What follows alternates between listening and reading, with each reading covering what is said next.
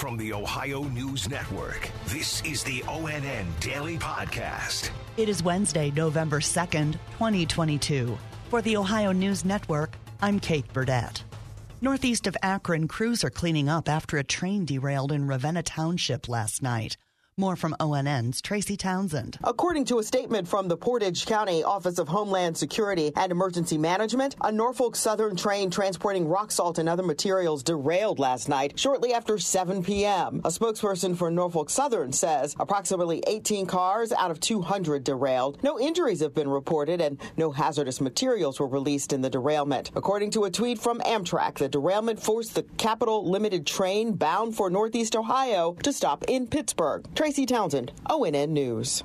Jurors are hearing from a second-star witness in the murder trial of George Wagner IV in Pike County. ONN's Andrew Kinsey reports. George Wagner's IV's mother, Angela, took the stand.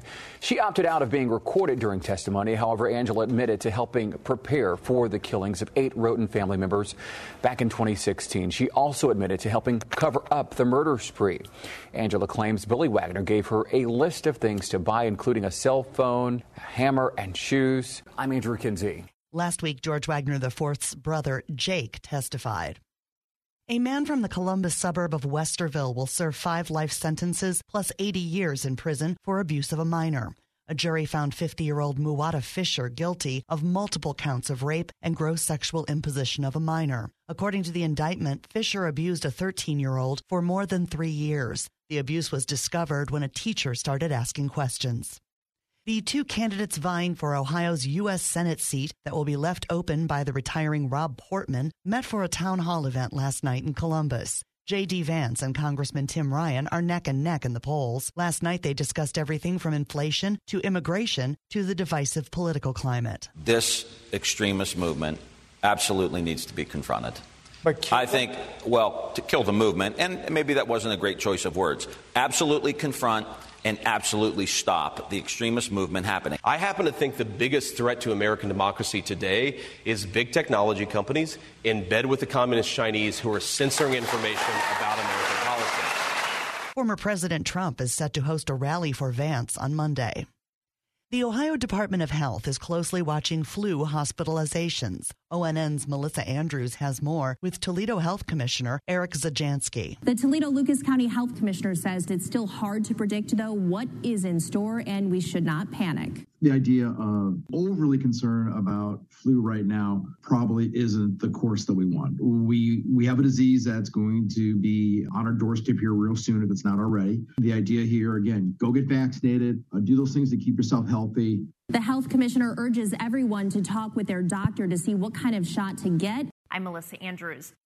The owners of several popular bars on Put-in Bay want a judgment against the state of Ohio. ONN's Jeff Smith reports. Nice Holdings appealed its punishment for violating COVID mandates back in 2020. That had originally been a 20-day liquor license suspension. The 10th District Court of Appeals issuing a judgment saying that Nice Holdings won't have to pay those fines. According to the court, Ohio Liquor and Control overstepped its legal authority when it ordered that company to shut down. I'm Jeff Smith.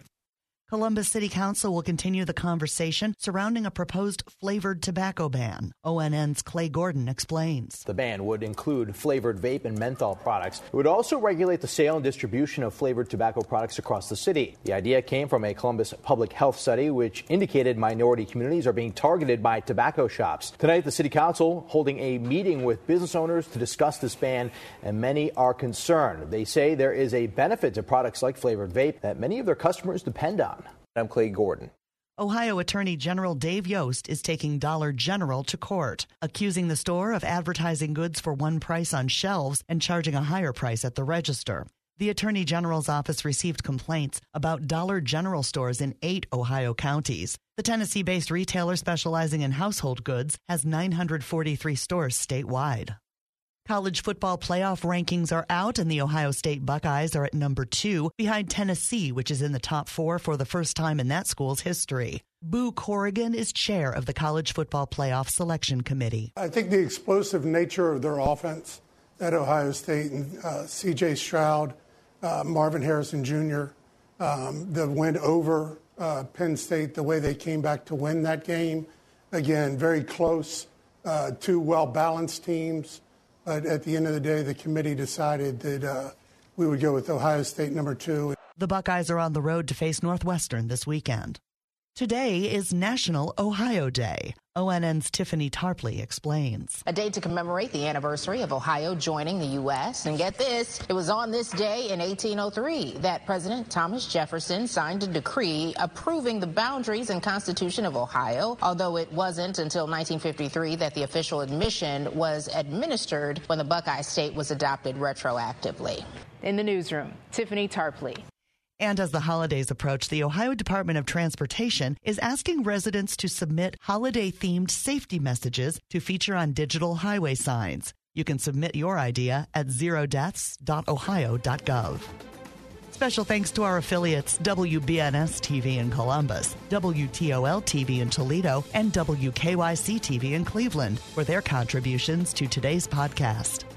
I'm Kate Burdett on the Ohio News Network. This has been the ONN Daily Podcast, a production of Radio Ohio Incorporated on the Ohio News Network.